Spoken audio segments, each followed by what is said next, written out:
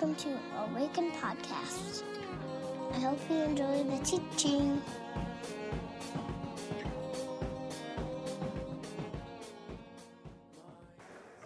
We are in the book of Mark, in the 11th and 12th chapter, so I'll invite you to turn there. As you do, I should just let you know that this just in, friends, Mucci's is a new little Italian restaurant. It's literally right on the corner. It's got the black awnings. It has no name, so you have to be looking for it. You got to be looking for it to find it.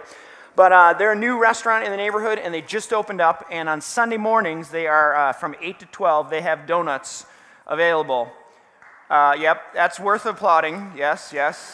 And I'll just say this. If you go once, you might be going twice. They're really, really good. And the people over there are fantastic. I met Tim, one of the owners, and his wife. There was Heather, and there was Amy. Did I get that? Is it Bruce? Do you remember?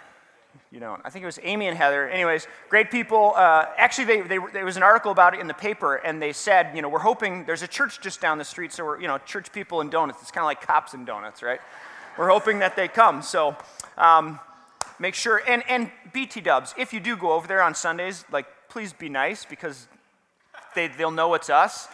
I told them that I was going to tell you guys, and if you eat there, please tip your wait staff very well, okay? Otherwise, don't eat there.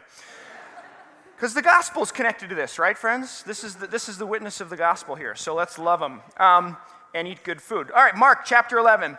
So we're going to continue our Lenten journey this morning towards Easter. If you're not familiar with the season of Lent, it is a season of intentional preparation. So we prepare ourselves, we examine, we sometimes refrain from something so that we might experience something else more deeply for heightened awareness. And so we're going to look at this passage in Mark 11 and 12, and Mark has sort of had this flow and feel so far through it, and it's no different today. Mark is very interested in a particular conversation, and it's related to and around the topic of who is Jesus. And today, really, it's about the authority of Jesus. And so previously, we've talked about this idea that Mark is in conversation with a number of people, but this one particular question he keeps asking about who is Jesus and what's he really doing, and how is he doing these things, by what authority. And so this conversation about authority has huge implications because, of course, Jesus then dies and is resurrected. And so if his life and teachings were authoritative, then something about his death and resurrection is as well. Remember, Mark's audience is both Jews and Greeks, this group of people called God-fearers, people who might have been interested in the story of Israel, but not quite up to speed as maybe their Hebrew neighbors. So this story in this parable puts Jesus smack dab in the middle, in the center, and postured right there in conversation with Israel's history and their story and their future, really. So if you will, stand and we'll read from Mark chapter 11, starting in verse 27. Mark writes this: "They arrived again in Jerusalem, and while Jesus was walking in the temple courts, the chief priests, the teachers of the law, and the elders came to him. 'By what authority are you doing these things?' they asked. 'And who gave you authority to do this?' Jesus replied, 'I will ask you one question. Answer me, and I will tell you by what authority I'm doing these things. John's baptism, was it from heaven, or was it human origin? Tell me.' They discussed among themselves, 'If we say from heaven,' he will ask, 'then why didn't you believe him? But if we say of human origin,' they feared the people, for everyone held that John really was a prophet. So they answered Jesus, 'We don't know. Neither will I tell you by what authority I'm doing these things.'" Step off. Jesus then began to speak to them in parables. "A man planted a vineyard, and he put a wall around it, dug a pit for the winepress, built a watchtower. Then he rented the vineyard to some farmers and moved to another place. At harvest time, he sent a servant to the tenants to collect from them some fruit of the vineyard. But they seized him, they beat him, and sent him away empty-handed. Then he sent another servant to them. They struck this man on the head, and treated him shamefully. He sent still another, and that one they killed. He sent many others, some of whom they beat, others they killed. He had one left to send, a son whom he loved." That's a hearkening back to Isaac and Abraham. Take the son, the one whom you love. "He had one son, the one whom he loved, and he sent him last of all, saying, 'They will respect my son.' But the tenants said to one another, 'This is the heir. Come, let's kill him, and his inheritance will be ours.' So they took him out, killed him, and threw him out of the vineyard. What then will the owner of the vineyard do? He will come and kill those tenants and give the vineyard to others. Haven't you read this passage? The stone the builders rejected has become the cornerstone. The Lord has done this, and it is marvelous in our eyes. Then the chief priests and the teachers of the law and the elders looked for a way to arrest him, because they knew he had spoken the parable against them, but they were afraid of the crowd, and so they left him and went on their way. Later they sent some of the Pharisees and Herodians to catch Jesus in his words, and they came to him and said, "Teacher, we know that you're a man of integrity. You aren't swayed by others because you pay no attention to who they are, but you teach the way of God in accordance with the truth." Classic buttering up. "Is it right that you pay the imperial tax to Caesar or not? Should we pay or shouldn't we?" Jesus knew their hypocrisy. "Why are you trying to trap me?" he asked. "Bring me a denarius and let me look at it." They brought him the coin and he asked, "Whose image is this? Whose inscription?" "Caesar's," they replied. And Jesus said to them, "Give back to Caesar what is Caesar's and to God what is God's." And they were amazed at him. Pray with me. God, as we gather this morning and we sing and we worship, we open our hearts to you, we open this book, this text, these words which we believe to be inspired and given to us by you. I pray that you might speak, that you would teach us what it means to be more and more like your Son, that we would maybe have a different response than those who heard this parable first. I pray this in the strong name of Jesus, and all God's people said, amen. You may be seated. So last week I told a story about being punched in the face in high school. It was the classic knuckle sandwich. And Mark, if you've been with us, we've talked about this idea of a sandwich. Mark takes two stories and he sandwiches them between another. These two have something to do with each other, and they speak to the one in the middle. And that's exactly what's happened again here. He tells these two stories essentially about Jesus' authority, and then there's this parable in the center. And so Mark is really kind of playing out this tension that's been building. In chapters 8 and 10, Jesus has predicted his own death. And if you remember, he said that the chief priests, the teachers of the law, the Pharisees will hand me over, the Son of Man, and I'll be killed, and so on and so forth. Notice what Mark makes very clear in this parable, or right before the parable and right after. Who are the people that have come to ask Jesus these questions? The chief priests, the teachers of the law, the Pharisees, right? The drama is building, sort of. If you're listening to watching a movie, the sort of foreshadowing music would be getting stronger here. It's all coming, and it's coming down this way. So here's what I want to do today. I want to say just briefly a couple things about the bread of the sandwich, but I really want to focus on the parable in the center. So this story number one, by what authority are you doing these things? The first part of the sandwich. It kind of begs the question, what things, right? They ask Jesus, by what authority are you doing these things? Well, what things has Jesus done? So back up the truck a little bit. Chapter 11, he's just cleared the temple.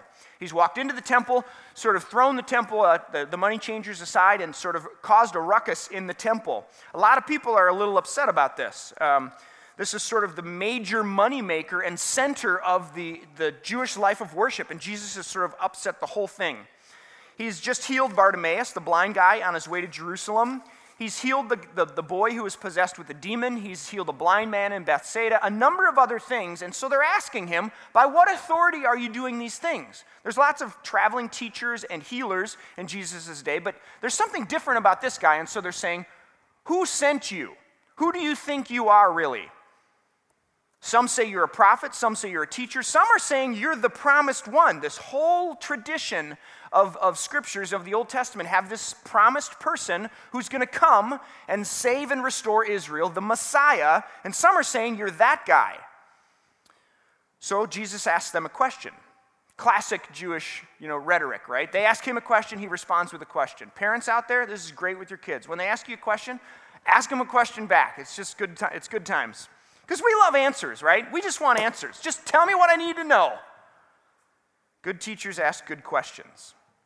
So he asks this question, it's a tricky one. He says, John's baptism, divine or human? You tell me, and then I'll tell you the answer to your question. So they start thinking, and they're trying to figure this out, right? And here's the kicker. Jesus is standing in solidarity with John the Baptist. He's been baptized by John. He's with John. Some of the disciples that have followed John are now following Jesus, and Jesus is standing in solidarity with John. And essentially what he says is, how you answer the question about John is what you answer or how you answer the question about me. Divine or human? Messiah or teacher? Prophet? You decide. So there's story one. Then story two is this story about taxes. Should we pay the tax to Caesar or not? This is common in Jesus' day. There was a tax, an imperial tax. by the Romans on the Jewish people. So they say, should we pay the tax or not? Now, what we don't know in the text is that if you were a part of Jesus' time and you were to look at one of these coins, it actually says this. Tiberius was the emperor, the Caesar at the time of Jesus, and it says on the coins that would have been circulating, Tiberius Caesar, son of the divine Augustus. So what's just been said about Tiberius is that he is the Son of God. Caesar, right? Tiberius Caesar, son of the divine Augustus, a previous emperor. So Tiberius then by default is the Son of God. So by asking this question, they think they've got Jesus where they want him, and he sort of bypasses it, a little jujitsu move.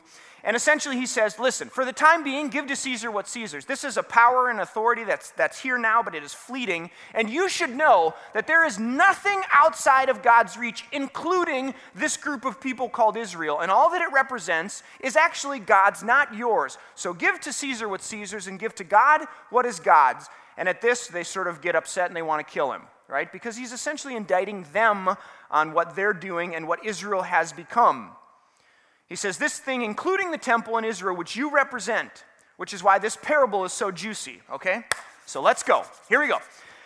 N.T. Wright writes, he's written a book, a Lenten book, that I've been reading and sort of in prep for this, and it was very helpful this week. So if you read that and you think, oh, I've heard some of these things, credit where credit is due, N.T. Wright has helped with this sermon. He and I are good pals. We just talk on the phone, calls me on the telly. Mark Twain is quoted saying this: history never repeats itself, but it often rhymes. History never repeats itself, but it often rhymes. What's he saying? Essentially, he's saying that it may not repeat itself in exact events, but we keep coming back to familiar places and themes as humans. Right? Power, sex, money, authority. These are themes that we've heard before. They're things that the humans before us have dealt with and walked through for better or for worse at times. And these things are often still at play. So keeping that idea in mind, that history never repeats itself, but it often rhymes, Jesus tells this parable. And we've talked about parables before. They function as a rhetorical device in Jewish culture. They often are subversive. So if a Jewish teacher is telling a parable, he's often critiquing something, right? A parable is a way by which you might speak a truth about something without going straight sort of with the obtuse truth. It's sort of sophisticated in that sense. So what's Jesus doing? What's he critiquing? What's he poking at? In Jesus' day, there's a question that the people of Israel would have been very concerned about. And the question is, who is Israel? How do you get in? Who's this group of people called God's people? What's it constituted by? How do you enter into it? How do you stay a part of it? What would it look like when God returned to this group of people called Israel? As many in Jesus' day would have thought that God, while they were in Israel living there, they're still under the oppression of the Romans. They're still oppressed or enslaved, as it were. So God would come back. What would it look like when he did? And it's into this context that Jesus tells this parable about a vineyard. Now, you have to know that in the scriptures, vineyard almost always equals Israel. Now, sometimes we do that and we think like this equals that and it gets us into trouble. On this one, the vineyard in almost every Old Testament reference refers to the nation of Israel. So Jesus tells a parable about a vineyard. And if you're listening, you can hear the rhymes, you can hear the echoes of the past story of Israel. Maybe said differently, there are these echoes of Israel's story and Jesus' actions that are all over this parable. And so I want to look at a couple of those this morning. So the first echo is this, maybe I would say it this way: where's the fruit? Do you guys remember Arby's? Yeah? Okay, Arby's, they make roast beef sandwiches, right? Arby's, not a trick question. So there was an ad campaign that I remember watching as a kid with these little old ladies. Do you remember this? And they would get this sandwich from one of the competitors of Arby's, right? And the little old lady takes a bite of the sandwich and she says, "Where's the beef?" As if to say, like, the competitors, they don't put enough roast beef in these sandwiches, but Arby's, they put, all the beef one needs in the sandwich. Now, whoever wrote this ad campaign, they're probably sipping Mai Tais in Cancun right now because we're still talking about it 25 years later, right? Brilliant. Where's the beef, she says. The first echo in this parable is this idea of where's the fruit? Because Jesus has just gone into the temple, and there's another Mark sandwich where he sees this fig tree, he curses it, he goes up to the temple, he throws it to pieces, he comes down from the temple, and Mark comments on the fig tree again. And the idea is that there's this tree that's supposed to be bearing fruit, and it's not. So Jesus curses it. Where's the beef? Where's the fruit? Jesus tells a story about a vineyard which has been prepared and given every opportunity to provide or bear fruit. A vineyard is to do one thing. It's to make grapes so that you can have wine or grape juice if you want communion at other churches. I always thought that was an interesting one. That was grape juice, non-fermented. Really? Another sermon for another day. Vineyards are supposed to make grapes, period, end. They're supposed to bear fruit. So when the harvest time comes and the fruit would be gathered, the owner of the vineyard comes and he sends his people, and he's not met with fruit that's been born from the trees of the vine of the vineyard. No, he's met with injustice and evil. And if you're an ancient Israelite and you start talking about a vineyard that's not bearing fruit, you're thinking Isaiah 5. So if you have your Bibles, turn to Isaiah 5. And I want to suggest that the authors of the Bible, especially the New Testament, are doing this. They're going back and forth between Old Testament and what they're writing, Old Testament and what they're writing. And the people who would have heard it first are just clicking along. They're following. So he tells a story about a vineyard that doesn't bear fruit. I will sing for the one I love, a song about his vineyard. My loved one had a vineyard on a fertile hillside. He dug it up, cleared it of stones, planted it with the choicest vines, built a watchtower in it, and cut out the winepress. Does this ring a bell? Is anybody following? This is the exact story Jesus is telling. And then he looked for a crop of good grapes, but it only yielded bad fruit. Now you dwellers of Jerusalem and people of Judah, judge between me and my vineyard. What more could I have done, or what more could have been done for my vineyard than I have done for it? When I looked for good grapes, why did it yield only bad? Where's the fruit is the question. The first echo in this parable not only goes back to Jesus' actions in the temple, but to Isaiah chapter 5. So I'll ask this question this morning. If a vineyard is intended to bear fruit, and the people of God are likened to a vineyard with an intention and a purpose that they were not fulfilling, one that was to bear fruit, life, hope, justice for the world, your life, my life as a follower of Jesus, does it bear fruit? On this one, the proof is in the pudding. There's just no getting around it. And I don't ask this question to induce shame or guilt or judgment. That's not my intention. But it is my intention. This is a Lenten question, right? We're preparing our hearts for something. We're examining ourselves so that we might experience in full the reality of resurrection and Easter. Is your life bearing fruit? The parable asks this question: where is the fruit? And I want to ask this question this morning for you and for I. If not, what kind of soil are we cultivating in the deep places of our hearts that's not allowing the fruit of the gospel, the good news of Jesus, to be born in our lives? What's getting in the way? This is a reflective question that causes us to think about what's on the inside, right? Do you remember the questions to the rich young ruler? The questions Jesus really wanted to ask were about the heart. So I would ask that question this morning. Where's the fruit? So this first echo. The second echo, I would say it this way. This is not the first time. This story is really old by the time Jesus tells it. A guy who owns a vineyard, he sends his servants, they kill him, they beat him, they terrorize them, they send him away. Not a new story, one that has been told many, many times before. Jesus stands in a very long line of prophets. Think about the prophets of the Old Testament: Jeremiah, Isaiah, Elijah, Elisha, Malachi, Micah. Boom! Many of whom Israel shunned, beat, or killed when they came and spoke messages of repentance and return to Yahweh. So the prophets come, God sends them to speak this message. Bear this kind of fruit. Be this kind of people. Turn around. Repent. Teshuvah. Just turn around. That's all it means. Go the other direction. Many of whom Israel shunned, beat, and even killed. Then a son is sent. Interesting. Not the first time this story has been told. We've studied this before when we looked at this passage about the potter's house in Jeremiah. We studied not too long ago in the book of Romans.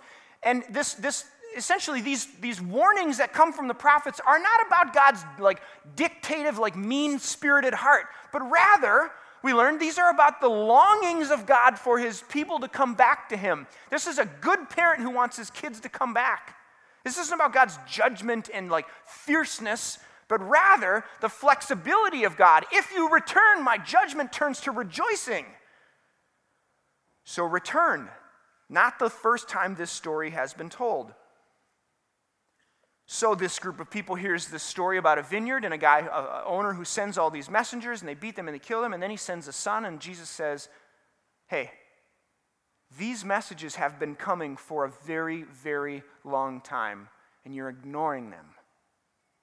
Question for us this morning. Are there any ways in which God may be sending messages to you and to me?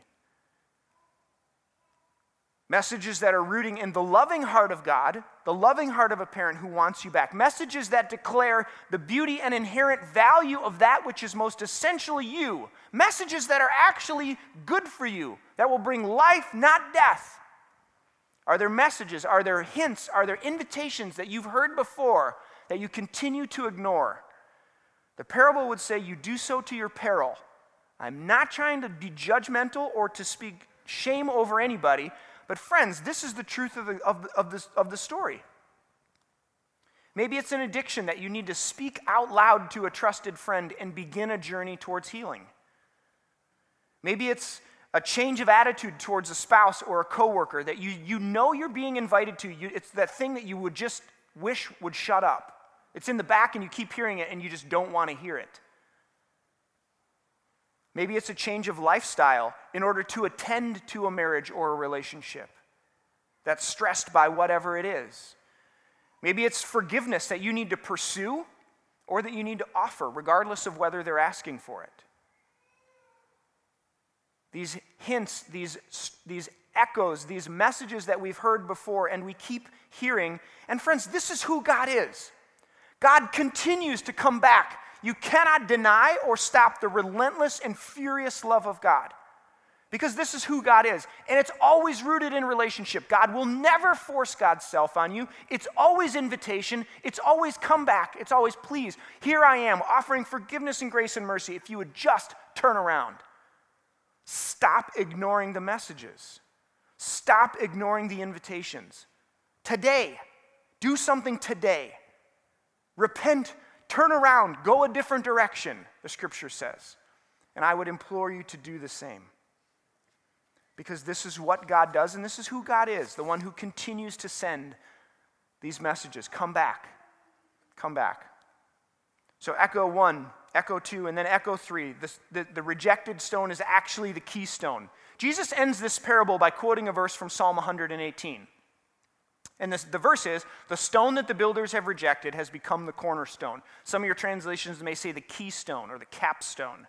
So I want to show you a picture of a couple of, I went to Israel a couple of years ago, and this is an archway. If you can see, there's a doorway, right? And then there's a darker piece above that. And then right above that, if you look really closely, you can see the outline or sort of the vague imprints of stones that would have been placed in an arch. Do you guys see that? Go to that next one, Trev. You can see it this way, right there, above the sort of dark spots. This is called the Gate of Abraham. Now, Abraham in Genesis chapter 15 follows his nephew all the way to the northernmost part of Israel called Dan. And this is the place where, this is Dan, Tel Dan it's called. And so they call this Abraham's Gate. Now, the reason I show you this is the archway. A lot of people in architecture, we think that we have the Romans to thank for the Roman arch. When they found this was like the first archaeological evidence to say that maybe the Romans didn't build the first arch. But there were people long before the Romans, wherever in this neck of the woods, building arches. And the reason I show you all this is because if you've ever seen an archway, you would know that an arch is built by a form. You put a form up and then you stack these rocks, right, up and up and up and up until you get to the top. The weight of the arch, the entirety of the arch is supported by the form that's underneath it until you put in the keystone. The keystone, you guys remember Rick Moranis and the Ghostbusters one? I'm looking for the gatekeeper. Remember that? You're looking for the keystone. The keystone is the one thing that holds the entire thing up. As soon as you place the keystone in the archway, you know, and mathematicians know this, that the entire force and weight of the arch is now applied to the keystone. The whole thing rises and falls on the keystone. What's Jesus saying? What's the psalmist saying? The stone the builders rejected has become the cornerstone. Friends, there are many of us who go through our entire lives knowing something about God and about Jesus and what Jesus has done in his death and his resurrection, and deny it. Deny that it happened, deny that it's true, deny that it has implications on our lives. And I would just suggest to you this morning, I would implore you, this question is one of the most important questions you can ask. Jesus says, "Who do you say I am?" This is the penultimate question, only followed by, "Will you follow me then?" I can't teach this passage and skip this and not ask you this morning, who do you say Jesus is? This one is worth spending a lot of time thinking about. Now, it's fascinating, a little play on Hebrew. The word stone in Hebrew is eben, E-B-E-N, and the word for son in Hebrew is ben or bar. So if you take one word away from stone, you get son. The stone that the builders rejected has become the keystone or the cornerstone. The son that you have rejected is the thing that it all rises and falls on. John chapter 1 says that Jesus is the logos, the blueprint, the thing that everything is made in and through and by, and that which holds it all together. The hum, the energy that we experience as life that we know, the scripture says that's Jesus. That's the presence of God amidst all that has been created. He's the blueprint. He's the logos. Made known to us in human form by this Jesus of Nazareth and present from the beginning of time. This is a question you would do well to think about. Who do you say I am? So Jesus tells a story about a vineyard, which echoes the story of Israel's history, their story, and their future. And I would suggest a few questions for us this morning. We're going to move into a time of silence and then a time of communion. And I want to invite you to think about these questions. And maybe one of them in particular grabs you this morning, maybe something else. I trust that God speaks louder and differently than I do. But questions that I would invite you to consider. Where is the fruit in my life? And is there fruit being born in my life? If I follow Jesus and I've said yes to this path, then what's the fruit? And if there isn't any, then why? What's in the way? What's blocking it? The seeds are scattered, but they're not growing, right? We've heard a story about this before. Why? What does it mean to clear some path, clear some of the area of your heart to cultivate soil that's receptive to God's work? So where's the fruit? Second, what are the invitations that keep coming back? Am I being invited to something that I know, but I don't want to know? Stop. Listen. I implore you. And is Jesus the keystone that you've built your life on? And if not, what would it mean to do that? What would it mean to say today, maybe for the first time, I trust that this story about this person, Jesus, the man, God made flesh, died on a cross for the restoration and the rescue of this world that we know and live in. And to follow him is to participate in life. What would it mean to anchor your life on that today? So let me invite you to a time of silence. I'll ask the band to come and they'll prepare to lead us in communion. As we do, I invite you to consider those questions. So we'll have a time of silence and then I'll explain and kind of move us towards communion. So pray with me. God, as we enter this time of reflection and meditation, considering whether or not really this is true. Whether or not this story and these stories, this collection of accounts, matches up to what's real.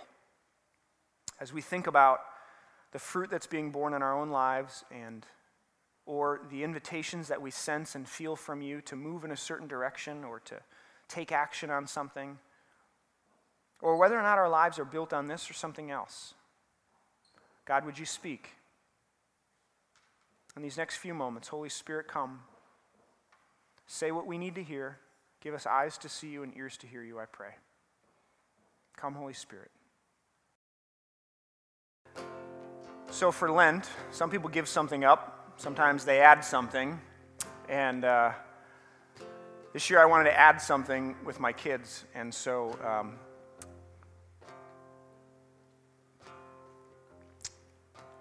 at night I have been saying the Aaronic blessing over them. And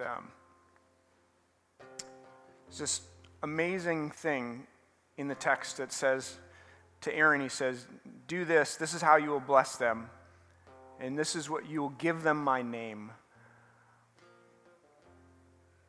And the other night I was at home and one of my daughters said, Dad, would you come up and bless us? So, my friends, my brothers and sisters, my family, the Lord bless you and keep you. The Lord make his face to shine upon you and be gracious unto you. The Lord lift up his countenance to you and give you his peace. In the name of the Father, and of the Son, and of the Holy Spirit. Grace and peace. Love you guys.